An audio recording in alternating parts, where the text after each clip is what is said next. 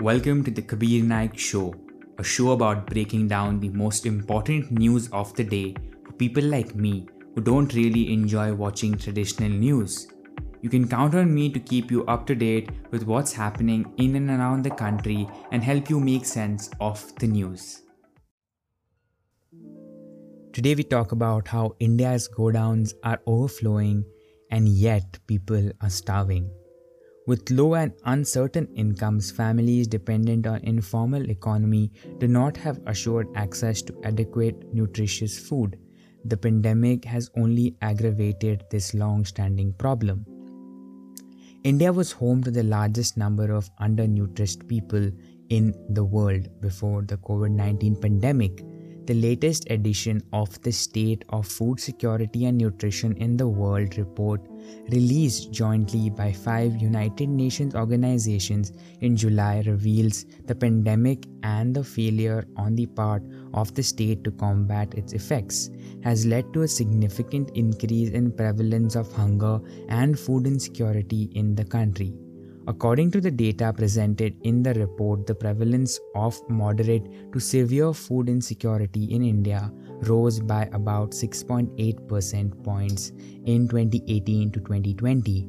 In absolute terms, the number of persons facing moderate to severe food insecurity has increased by about 9.7 crore since the outbreak of COVID. The irony is that this happened when the government had an unprecedented 100 million tons of food grains in its godowns, larger than the food stocks of any country.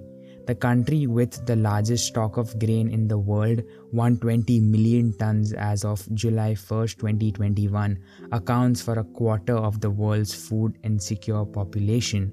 Estimates show that in 2020 alone, over 237 crore people were grappling with food insecurity globally, an increase in about 32 crore from 2019.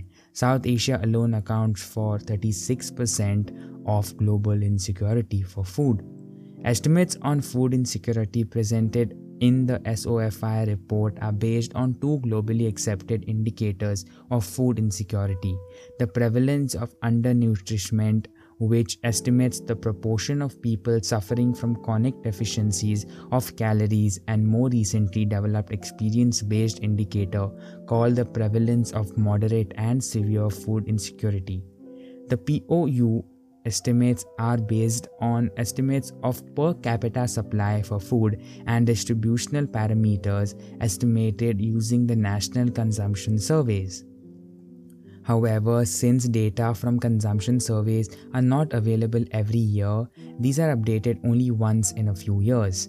In the interim, POU merely captures changes in average per capita food supply and is not sensitive enough to adequately capture recent disruptions, such as those caused by the pandemic. Since the overall food supply has been somewhat resilient despite the pandemic, and consumption surveys have not conducted by the countries, mostly including India, the increase of prevalence of hunger captured by POU from 14% to 2019 to 15.3% in 2020 for India is likely to be an underestimate. On the other hand, PMSFI estimates are based on food data collected through surveys that attempt to capture people's experiences of food insecurity, such as eating less, modifying diet to eat cheaper food, skipping meals, and eating less than adequate food because of lack of money or other resources. The PMSFI estimates presented in the report are particularly important because since the outbreak of the pandemic, the Indian government has not undertaken any official assessment of food insecurity in the country. In this situation, based on nationality preservation survey, the PMSFI, the estimates are only national level valid and reliable estimates available on the impact of the pandemic on food insecurity. The latest round of surveys of the PMSFI estimates are based on the conducted survey between 2020 year up to early 2021, thus allowing for a thorough assessment of the impact of the pandemic on the people's food security.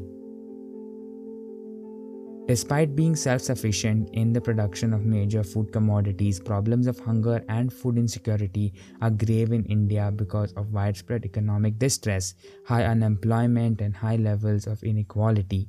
A large proportion of the poor is dependent on the informal economy, in which incomes are too low and uncertain. Unemployment rates have risen sharply over the last few years. High and fluctuating food prices, shrinking public investment, and the economic slowdown have compounded the distress among the working class and the peasantry. The sharp increase in food insecurity points to an urgent need for the government to establish systems for regular monitoring of food security situations in the country and to universalize access to public distribution systems, at least during the pandemic. Everyone, irrespective of whether they have a ration card or not, should be allowed to take a subsidized grain from the ration shops. With almost 120 million tons of grain currently lying with the government, it requires almost no additional resources. Thank you so much for hearing and have a wonderful day ahead.